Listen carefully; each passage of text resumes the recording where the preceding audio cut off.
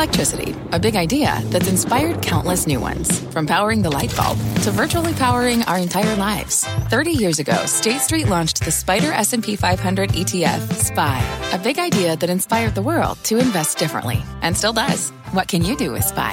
Before investing, consider the fund's investment objectives, risks, charges, and expenses. Visit ssga.com for a prospectus containing this and other information. Read it carefully before investing. SPY is subject to risks similar to those of stocks. All ETFs are subject to risk, including possible loss of principal. Alps Distributors, Inc. Distributor. Live from the NASDAQ market site overlooking New York City's Times Square, this is Fast Money. I'm Melissa Lee. Tonight's trader lineup, Tim Seymour, Dan Nathan, Karen Feinerman, and Guy Adami. Tonight on Fast, the great crackdown continues. China turning up the heat again today on U.S.-listed Chinese stocks. How our traders are protecting their exposure to the regulatory route. Plus, Bitcoin breaking out, the cryptocurrency soaring back above that $40,000 level. We'll break down what is driving this big move. And we're watching shares of Intel in the after hours. The company's CEO kicking off a webcast right now with an update on the chip maker's plans for the future. We'll break in with any big headlines here. But we start off with an earnings alert on Tesla. The stock is higher after posting a beat in its latest report. The company's call kicks off in less than 30 minutes from now. Let's get straight to Phil LeBeau with more. Phil. Melissa, this is the first quarter that Tesla's net income topped $1 billion. The company easily beating the street on both the top and the bottom line. Its earnings per share, $1.45. The street was expecting the company to earn 98 cents a share. Revenue coming in much better than expected. Not a surprise with the record deliveries that the company saw. $11.96 billion versus the estimate of $11.3 billion. That was in terms of revenue. But it's the outlook that's getting a lot of attention. Specifically what's happening with the gigafactories outside of Berlin, Germany, as well as outside of Austin, Texas. And Tesla says Model Y production, not deliveries, but production will begin in Austin and Berlin this year. Then you've got Cybertruck production in Austin, which will start subsequent to the Model Y. They didn't say it would be next year. They didn't say it was definitely going to be this year, just that it's subsequent to the Model Y. And then you've got the Tesla Semi-launch. That is definitely moving to next year. That will also be built at the Gigafactory in Austin. Remember, the company delivered 385,000 vehicles in the first half of this year. Some were expecting them to potentially talk about a full year guidance in terms of deliveries. They have not said that so far in their release. Whether that comes up on the call in a few minutes remains to be seen. The estimate, the consensus on the street is for the company to deliver 861,000 vehicles.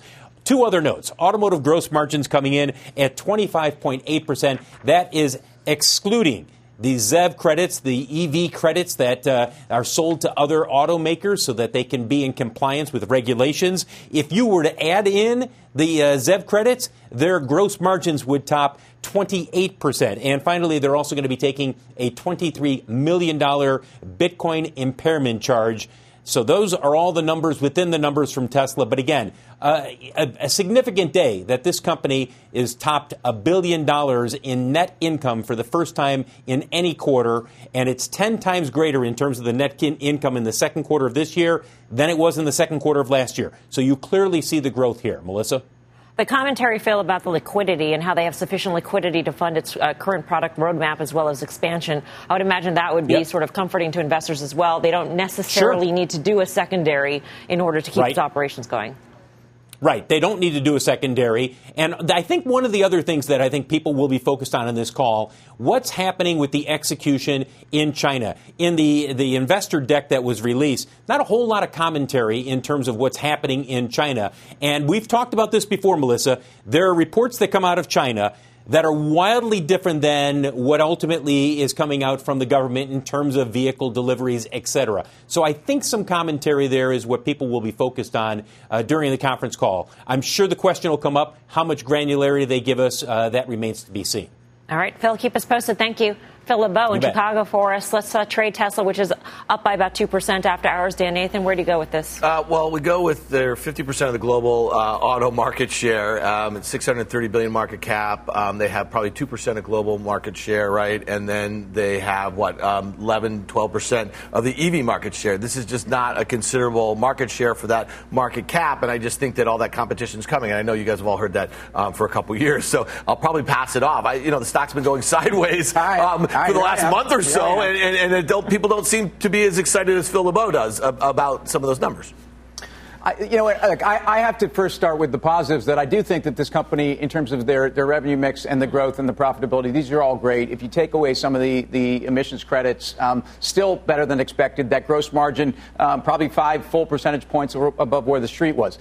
So let me fall into the Dan side that most people expect me on this. I mean, it's just simply about the margins here don't reflect a tech company with this multiple. The revenue mix for lower priced vehicles, especially in China, brought down the ASP 2%, and I think it's going to continue to be an issue. I think if you think about the U.S. market or the global EV market, their current line of cars does not really address, I think, 75% of the affordability factor that I think. I'm not sure some of the other big competitors are able to do that yet either, but I still think that they're not really hitting the affordability factor to get a bigger share of this marketplace. So ultimately, to me, it is about a multiple. It is about growing competition. And I think they are now a big global complex enterprise, and they've showed that they've had a lot of trouble being that. So I think the risk of getting bigger for them is that I think there's a little trouble.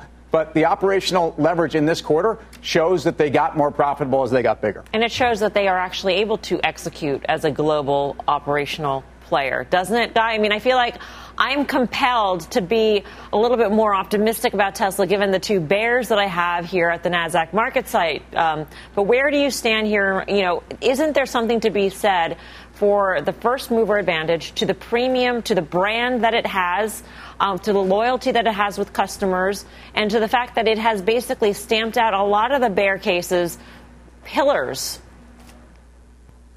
Yeah, and I don't think, look, Tim and Dan can speak for themselves, obviously. I don't think they're bears as much as they are trying to point out the fact that, listen, they're doing a lot of great things, but at a certain point, valuation and market share matters. I think this is one of those quarters where if you're a naysayer, you could point to the valuation and the fact that competition is catching up. And if you're a Tesla bull, you say, look, this is the most staggering quarter we've seen. And, oh, by the way, they did it with 17 to 19% fewer tax credits adding to the bottom line. There are a lot of good things here. I'll say this. Last quarter in April, I think the stock after hours traded from $7.50 down to $7.25.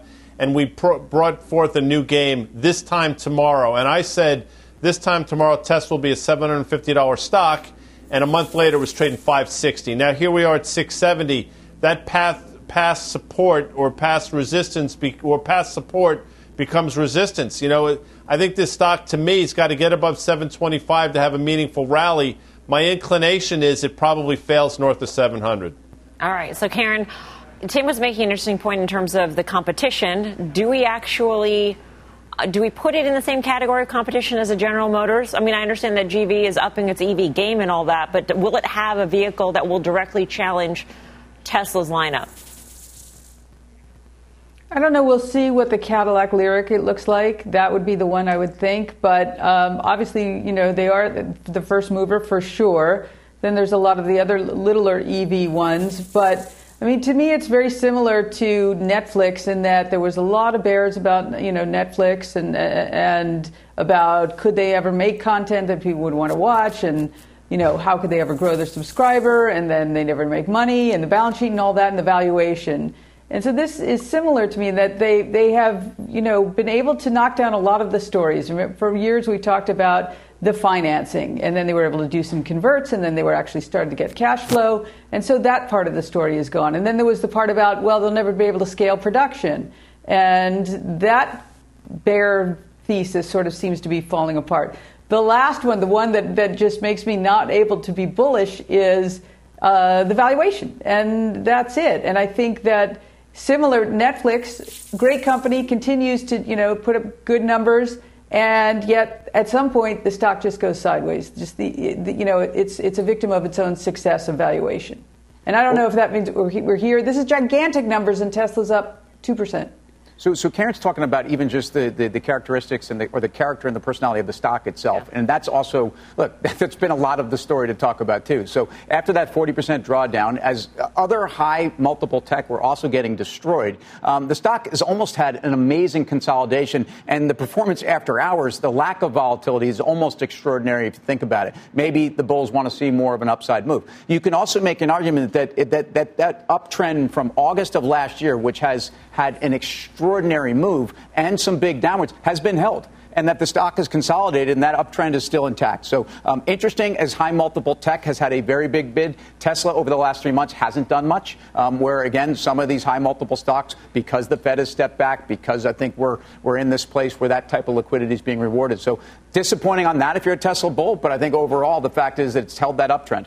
Shouldn't we not be disappointed by the lack of a move? I mean, Tesla once upon a time would move 10% up or down easily on earnings. But right now, it's an S&P 500 company. Yeah. It's a very different company from what it was a year ago. It's funny. The options market was implying about a 6% move in either direction tomorrow, and we'll see. I mean, it's up a couple percent right now. This is not the sort of post-market move on what looks like a really good quarter that you'd expect is going to catch some steam tomorrow and just kind of keep going higher. Everyone who owns Tesla, and I guess the point where I let off with that kind of market cap versus market share is I don't think the market share gets better. Even, you know what I mean? Like right now, I'm just saying that, they've gone from 30% EV market share in 2018 to about 11 or 12% right now. And all we know is that there are competitors coming. I know that was a pillar of the bear case for years, but it's kind of here now. So is it that the market share, the total addressable market, is not growing fast enough? Or, what is it about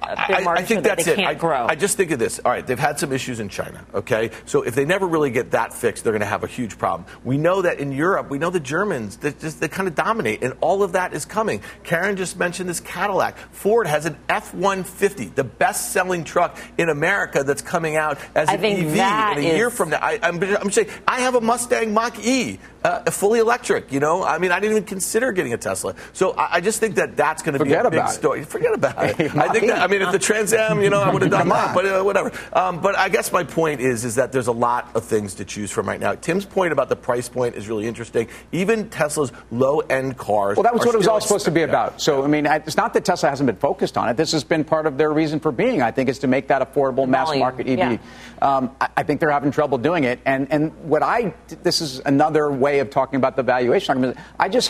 I hate the fact that this is a tech company that doesn't really have that kind of growth. They have it in the multiple. They have it in those businesses that we still can't really quantify and talk about them as a tech company, but obviously not as an automaker. All right, let's get more reaction to Tesla's quarter with Fast Money friend and Loup Ventures founder Gene Munster. Gene, you've heard the panel. We know it's a good quarter. Tell me why Tesla should be valued where it is. Well, today it shouldn't. I think that the panel appropriately outlined the valuation concern. Right. I share some of that valuation concern. I do believe that ultimately this can be a much bigger company. And if you look at a 6.5 multiple for a hardware services and Apple-type multiple on this, today, off the revenue, it suggests it should be worth $450 billion. But if you take their guidance today for 50% growth, and I think this is an important piece to the conversation, and you go 2 years forward on that, you have $1 trillion company. And so to answer your question, I think that this is the definition of a growth stock that needs to ultimately, that's probably a year ahead of itself. Mm-hmm. But ultimately, I think it's going to get there. And I would just point out a couple quick data points here, is that the growth in the quarter, 122% delivery growth off of an easy comp a year ago. The auto industry grew at 55%. So, of course, competition's coming, but they seem to be bucking the trend. Separately on this margin, and Tim's point about the profitability, I absolutely agree. This company needs to prove that it is a tech-like margin business. The margins this quarter, ex credits, as Phil mentioned, was 25.8%. Last quarter was 22%. They did that despite ASPs being down 2% and a higher component pricing environment. And so I think what you're seeing is they're not there yet. This requires investors to look beyond the current year. But if you take the trends that they're having in margins and the demand piece and put those together, I think you can build a case that this can be a much bigger company, albeit a bumpy ride there. So I think that point is really key, Gene. The part about they expect 50% average annual growth in vehicle deliveries over a multi-year horizon. That is a growth multiple. So basically, you think just the margins have to catch up, and then you can back into the multiple they have today.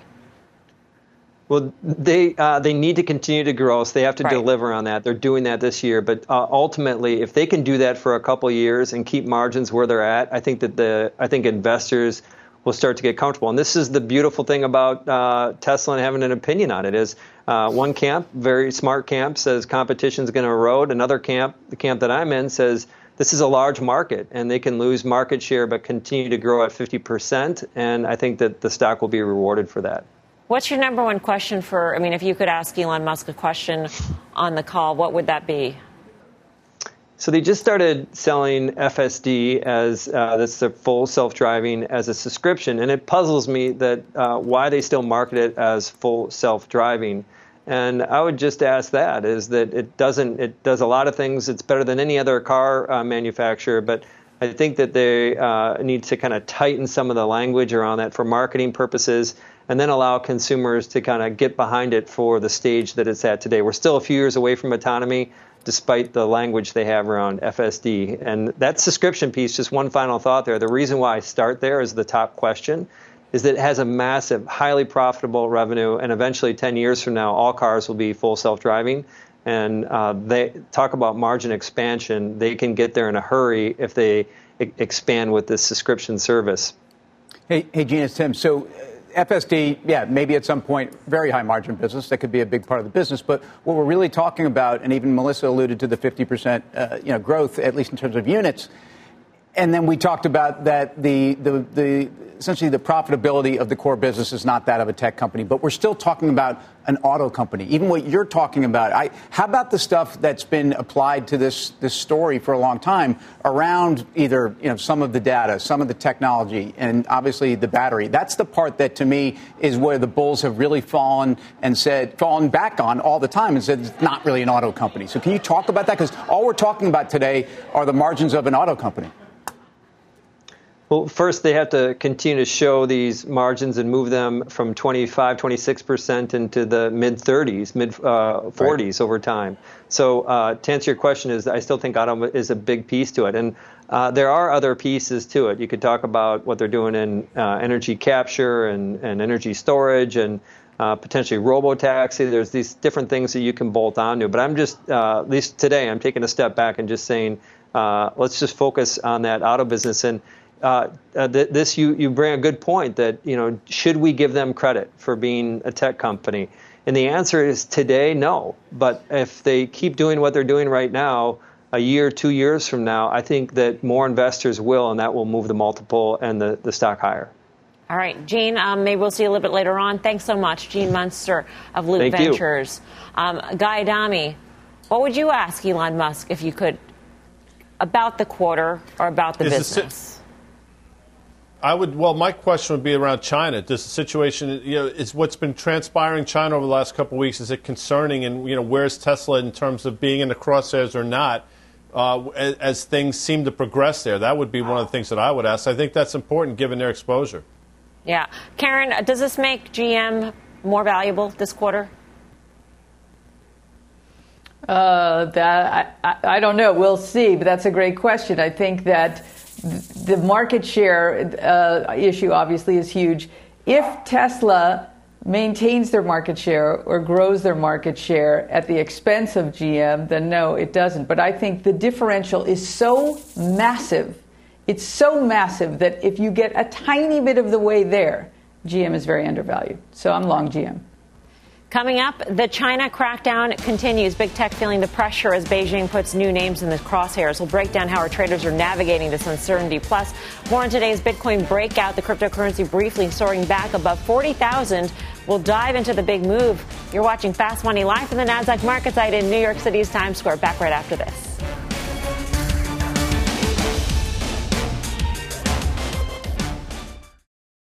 The spirit of performance defines Acura, and now it's electric. Introducing the all-electric ZDX, Acura's most powerful SUV yet. While what powers their cars may change, the energy that makes Acura never will.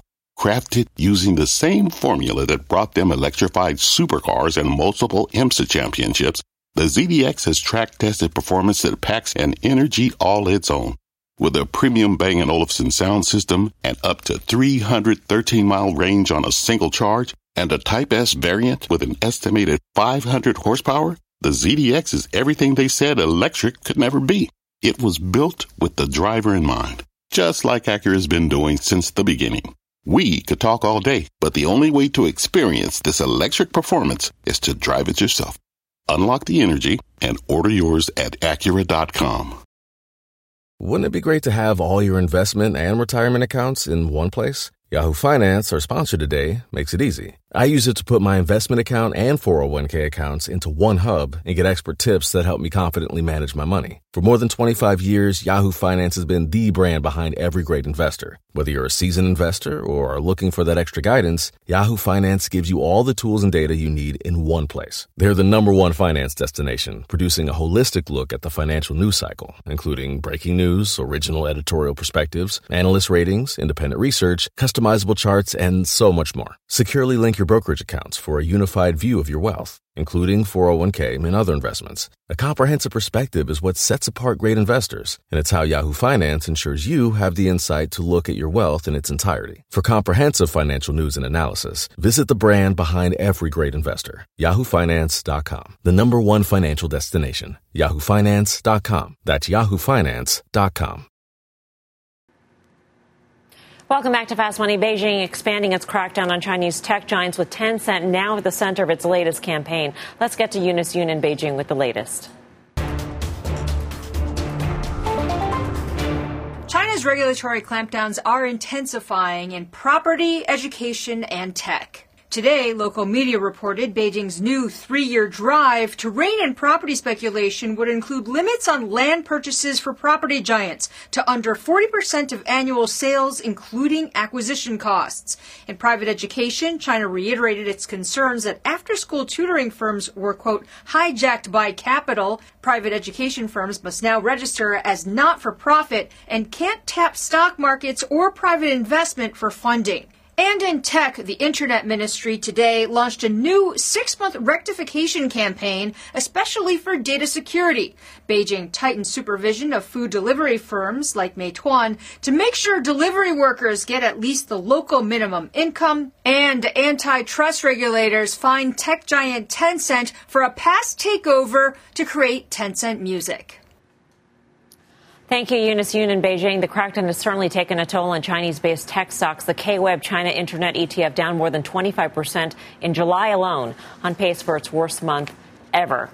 We've talked about the story in various iterations. We've talked about it a lot in relationship to Didi. I've asked, I think, Tim and Karen every single time, what do you do? At what point is a regulatory overhang too much? Tim, I'll ask you that question again tonight. It's becoming too much. And again, the bigger picture, we don't have enough time for this, is that Xi is turning into the dictator that he wasn't until he eradicated any challenge to his power. And at this point, they don't have to worry about the public markets. They care a lot more about social order. They care a lot more about the regulatory environment. And so this has gone from anti-monopoly and anti-competition and ultimately to cyberspace. And now we're protecting delivery drivers. But we're making education affordable because we want people to have more kids. So the point is you have, as an investor, to put some risk management into play. And over the last 3 weeks, I think I've probably on this show gotten increasingly more bearish. And some of this, as an EM guy, I can't handicap this. And at some point, this went from reading tea leaves to going to a place where you've actually had the news will get better. So, at 200 to 205, a break through that key level. The next level is 175 to 185. And I think you have to have some risk management in place. And in fact, we started selling a little bit here in some spots that I think, it made some sense to take some risk off the table. I think there's some great opportunities in these companies long term, but you still haven't had downward revisions in earnings. You still haven't had big global long short funds, the Tiger Cub, whoever. I'm not saying that they own them, but guys that don't have to invest here don't have to be here, especially at a time when the rest of the tech world globally is booming. So, there's an opportunity cost and there's an arbitrary whim here. And I think we haven't even seen that in these stocks. Karen, it sounds like Tim is talking to you. What do you do? Yeah, well, similar. Last time we spoke about this Thursday, and you said, are you concerned? I said, yeah, I have to buy some puts or put spread, some sort of protection, or sell it, right? I could do that. I chose to buy puts and put spreads to fully hedge the position. So now I either want it to go down a lot, just for the psychological, all right, good, I have puts, or up a lot to recoup. But I think, I agree with Tim that it's gone from, I don't even know how to say it, the level of uncertainty surrounding what the Chinese government will do is obviously very, very, very high. My mistake was I thought when it wasn't the Ant Financial, it was when Alibaba paid the fine. I think it was about $4 billion. I don't remember exactly. And I really thought, all right, that's sort of the all clear for Alibaba, and didn't fully appreciate how much it could suffer in the event other industries being in the crosshairs. And so, we'll see. They have earnings on early in August. I don't know that matters so much anymore. I'm not sure. But I feel like, all right, I know exactly how much I can lose, exactly, and I don't need to decide anymore, in or out. Here's my question. I'll go to the emerging markets specialist on the panel, and that would be Tim. If you own the ETF, EEM, yes. China is a big part of it. And so you see the drag down, and then you see people possibly liquidating. Are we going to see this sort of ETF impact worsening the drawdown that we're seeing specifically in China? Yeah, to get EM right, you have to get China right. It's probably more than 43% of the EM. And by the way, this is good news for Samsung and Taiwan Semi. Let's be clear. People who need big cap Asian tech, these are great companies. And we see Taiwan Semi is the largest weighted stock in the EEM. But very concerning. EM continues to make relative lows, 10-year lows, fresh lows relative to the S&P, when in February it was breaking out and it was actually near all-time highs. This was a major reversal. Very frustrating. All right, still ahead. Bitcoin breaking out today. Our own Bitcoin baller, BK, joins us next on what is behind this big move. And later, we're gearing up for Tech Super Tuesday. Just look at the big names reporting results tomorrow after the bell. We've got your setup when Fast Money returns. For more than a decade, Comcast has been committed to bridging the digital divide and connecting millions to affordable high-speed internet. But the barriers to get connected go well beyond affordability. Through Project Up, Comcast is committing $1 billion to reach millions with digital skills training, resources, and opportunities needed to succeed in a digital world. Project Up, building a future of unlimited possibilities. Learn more at comcast.com/projectup.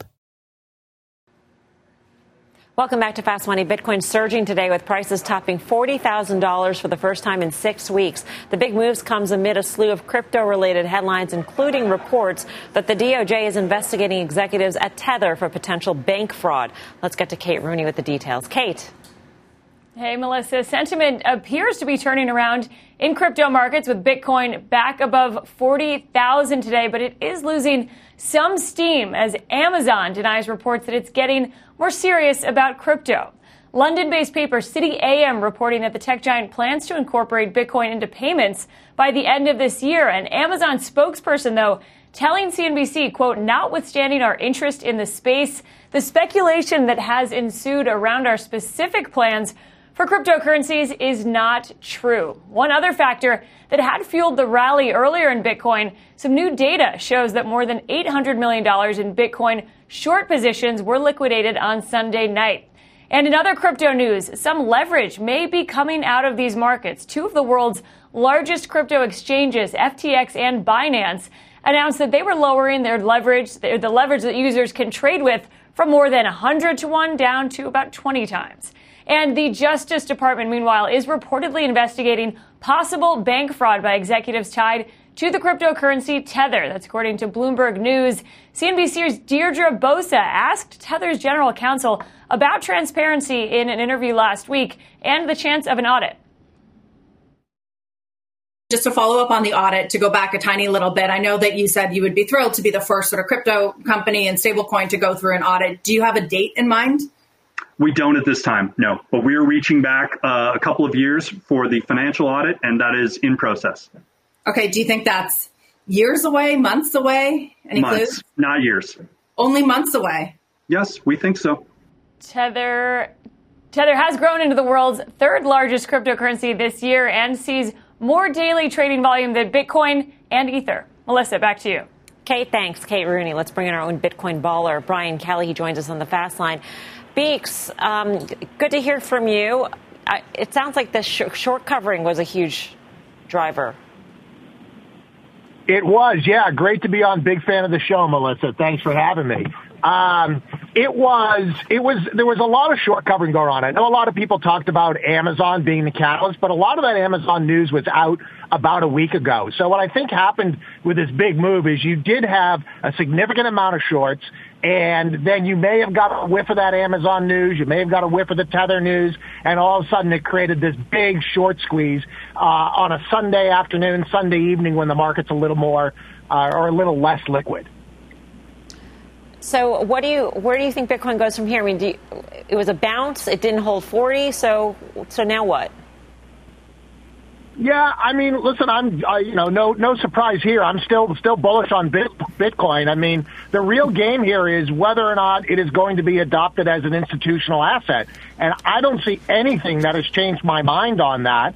And then the secondary part, which is the tailwind, is whether or not central banks and the Federal Reserve are going to tighten monetary policy or continuing printing. And by my score, I don't see how they cannot continue to print.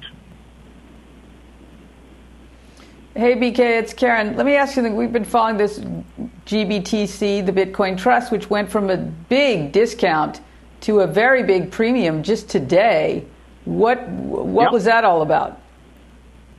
So that's probably to me, that's the biggest news that we've had in crypto in the last week or so. So what happened was JP Morgan announced that they're going to allow their financial advisors to buy GBTC, and also Osprey has a product very similar to that.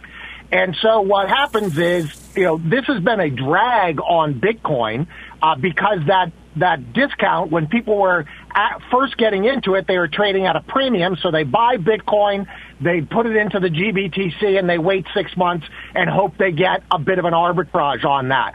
When it's at a discount, nobody wants to do that. When it's at a premium, people will buy Bitcoin. So this creates demand for Bitcoin just on that arbitrage between spot Bitcoin and the price of GBTC. And if JP Morgan's financial advisors are successful, that'll create more flow into GBTC. Hey, Beeks, it's Dan. So we call you the Bitcoin baller, but you're also an Ethereum enthusiast here. Talk to us about this range, man. Over the last month, Ethereum topped out a month ago, basically, or a few weeks ago, where it topped out today, and it bottomed out. You see a double bottom here. Are we just stuck in a range here? We know there's a couple catalysts. Talk to us about those catalysts this summer and later on in the year. Yeah, so I'm actually fairly bullish on Ethereum. The biggest thing that's happening to Ethereum is it's an upgrade. It's called EIP 1559 for those tech-savvy folks that want to look at it.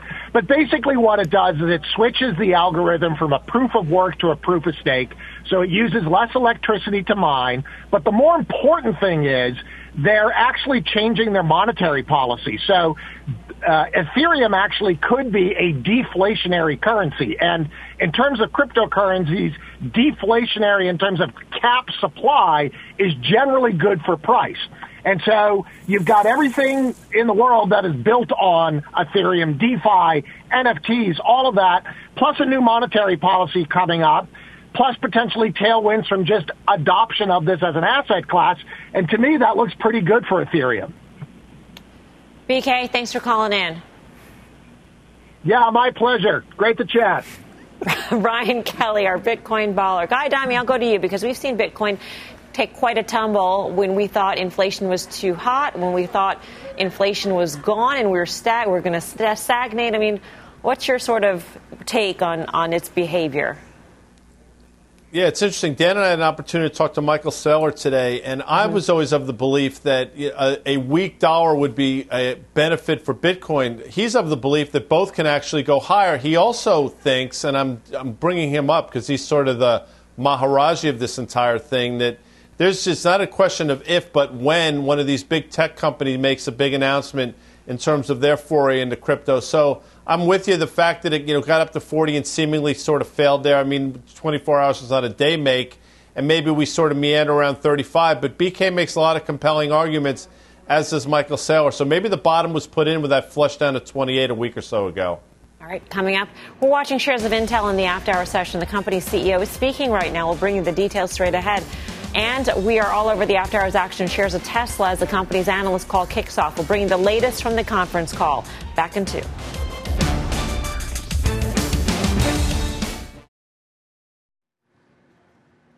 Tesla shares are up by about 2% in the after-hour session. Let's go back to Gene Munster, a Fast Money friend, founder of Loup Ventures, for an update on the call. We're 9 minutes in. Gene, anything earth-shattering?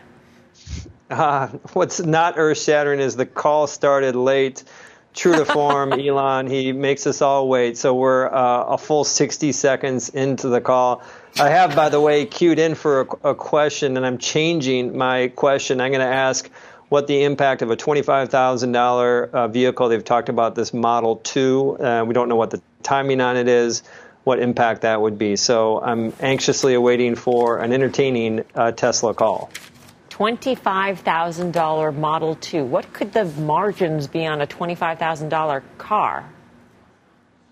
Probably not very high, but if we kind of rewind back to our conversation with Tim and the team earlier, this idea of really having a mainstream vehicle is critical. And so I think that they need to feather in some of these higher margin products. We talked about FSD and the subscription service. That's extremely high margin.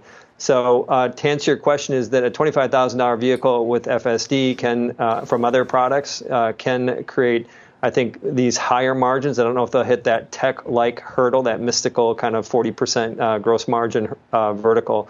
So the big picture is this, there's a lot of talk of competition, and eventually Tesla's going to have a $25,000 vehicle that compares to kind of their starting point right now at about $35,000. Right. All right, Gene, I guess we're about, like 120 seconds into the call now. Thank you. We are, yeah. Flag us if there are any big headlines. Tesla's up 2%. $25,000 car, that's kind of interesting if we think about a move potentially into fleet vehicles, Dan.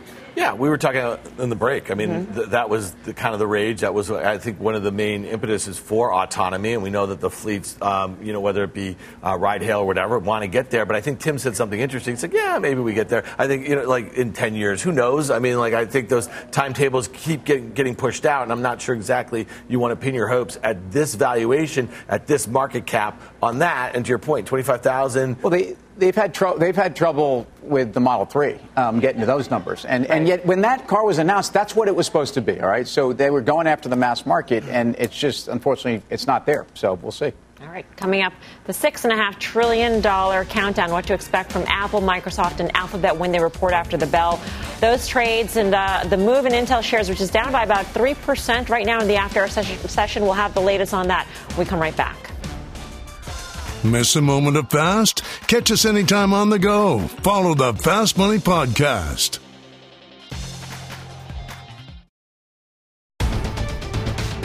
Welcome back to Fast Money. We've got a news alert on Intel. Shares are down about 3% after hours. John Fort's got the details. Hey, John. Hey, Melissa. Yeah, they just took a dive as they ended the presentation portion of what they were doing. Now they're doing Q&A. That's on behind me. But here's what the news was. Intel saying that they're not as far behind as many think in their manufacturing and process technology, and they're offering new benchmarks for manufacturing and a new nomenclature. So rather than simply going by nanometers, right now they're in 10 nanometer, trying to transition to 7. They're going to call their next process node Intel 7, even though it's technically not going to be 7 nanometer in the sense that they were measuring before. They're saying it's going to be competitive with the industry's 7 nanometer from their Intel 4, 3, 20A, and then 18A, et cetera. Now, Intel making this argument that even others in the industry have said the nanometer form wasn't working and wasn't apples to apples across different manufacturers. Intel also announced a couple of new technologies, RibbonFET and PowerVia, that they say in a couple of years are going to clearly put them ahead of others. That'll ramp in 2024. And finally, people were wanting to hear customers for Intel's technology and foundry. They announced AWS, the first customer for their IFS packaging, and said Qualcomm's interested in that 20A node that they just talked about. I think investors probably wanted to hear more specifics than that, and that's when the stock really dropped after hours when Pat Gelsinger was ending with that announcement. I'm going to go deeper on the technicals here and try to get a sense of whether Intel can pull this off, particularly because ASML is a key supplier to the whole industry, and some of this relies on their technology. Can Intel get the supply of their equipment in order to manufacture this, Melissa? All right. John, thanks for unpacking that for us. John Fort, the latest on Intel. Shares are down 3%. Tim, I go to you. Well, I think there's two things. First of all, Pat Gelsinger was also talking about we're now going to be ready to take on the world by 2025, and the argument is that we're faster, we're farther along than you think, but and creating leadership in terms of trying to set trends on nomenclature and other things is great, but they still remain very far behind, and in fact, Taiwan Semi and Samsung have been the great beneficiaries of that. Do you hold this and hope that by 2025 they're in some sort of a lead? Well, listen, they will compete. Frame. It is a long time. It's a cheap stock relative to some of its peers. And Tim just mentioned Taiwan Semi. I mean, they're making chips for the whole planet right now. And it's interesting that the headline today is that Intel is going to be making chips for Qualcomm. Intel missed mobile. I mean, they missed mobile, so now they're going to make chips for their once big competitor, Qualcomm. It just seems kind of odd to me. And I don't like that change in nomenclature. It sounds like they're kind of moving the goalposts a little bit. There's so much been focused on 10 nano, 7 nano, because that's where AMD Let's is. Move away from that. Yeah. To me, listen, I don't mean to be I don't mean to be an armchair quarterback here. I'm just saying that over the last few days, not a lot of great news. There's really not much for investors here other than valuation and maybe a little hope over time. I mean, let's be clear. None of us here are chip experts. No. That's for sure. Fact. Guy, just quickly, favorite chip stock? Lay's. Oh, I thought you were talking about a different kind of chip. No, I mean, none of us are experts. We don't pretend to be, but we can break down numbers, and I thought we did a really good job last week. We mentioned that data center was great. We also mentioned the fact that given the beat, the raise was ridiculously poor, and that's why the stock sold off. And we said, listen, you're not going to get killed here in Intel at 53, but you're not going to make a lot of money. I'll stand by that. It's AMD is eating their lunch, as is Qualcomm to a certain extent. I think Qualcomm is equally cheap, and I think AMD is where you're going to get the growth. So, listen, Intel at $53, I don't think you're going to get killed. AMD in earnings tomorrow is going to be really interesting. All right. Still ahead, we are gearing up for a Super Tuesday. Apple, Microsoft, Alphabet, all on deck with earnings tomorrow after the bell. We've got your setup into the reports when Fast Money returns.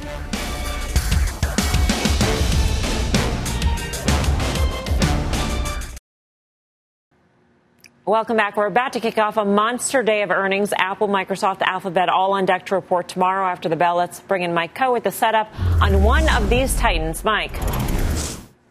Yeah, so I was taking a look at Apple. Apple didn't trade well above average daily options volume, but that's partially because it trades so many options already. It represented nearly 4% of all the options traded in the United States today.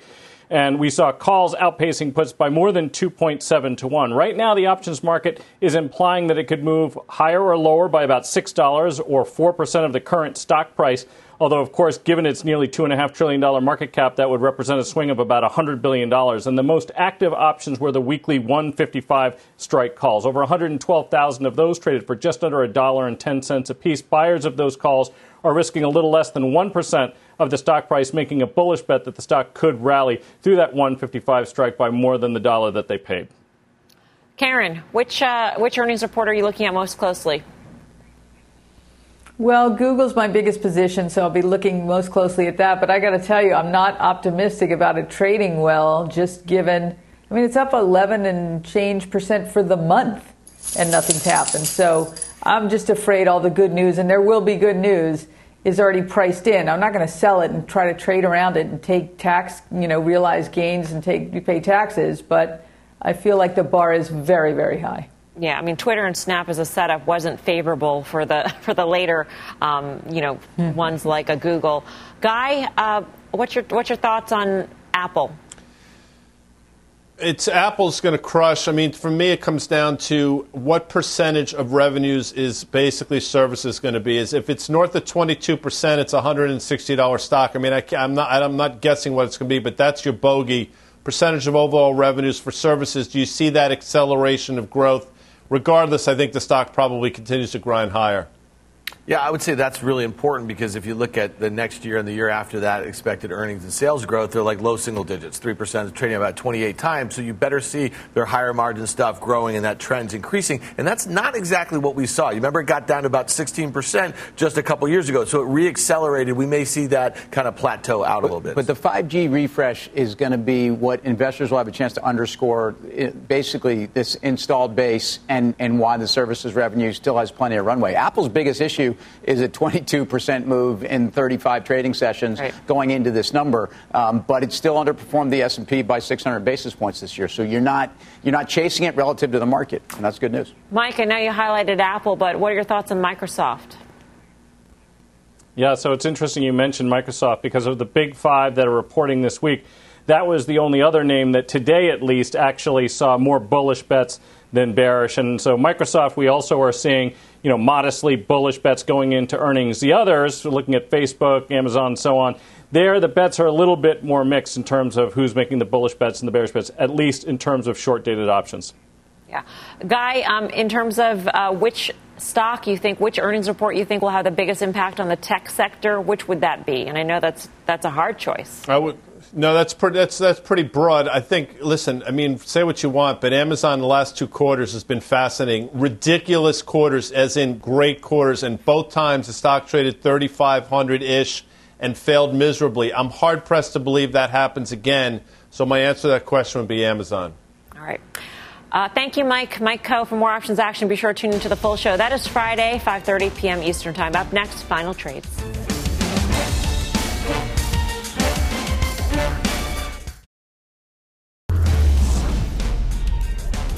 Time for the final trade. Let's go around the horn. Karen. Yeah, Morgan Stanley. We don't talk that much about it, but I like the change of the business model over the last few years. It's really working. So they're not a bank. They're banking and asset management and gravitationally pulled toward 100, I think. Guy. Gravitationally pulled to a new all-time high will be McDonald's in the earnings on Wednesday. Tim. Love those golden arches. I love international paper into earnings on Thursday also. Again, we've talked about lumber prices. Paper prices have actually held some of those margins, and I think the company's better run than ever. Dan. So Intel talked about manufacturing for the world in 2025. Taiwan Semi is doing it right now. Thanks for watching Fast. Mad Money with Jim Cramer starts right now.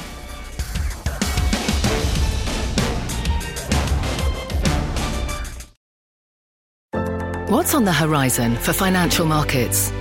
At PGIM, it's a question that over 1,400 investment professionals relentlessly research in pursuit of your long-term goals. Specialized across asset classes, but united in collaboration, our teams provide global and local expertise. Our investments shape tomorrow, today. Pursue your tomorrow with PGIM, a leading global asset manager.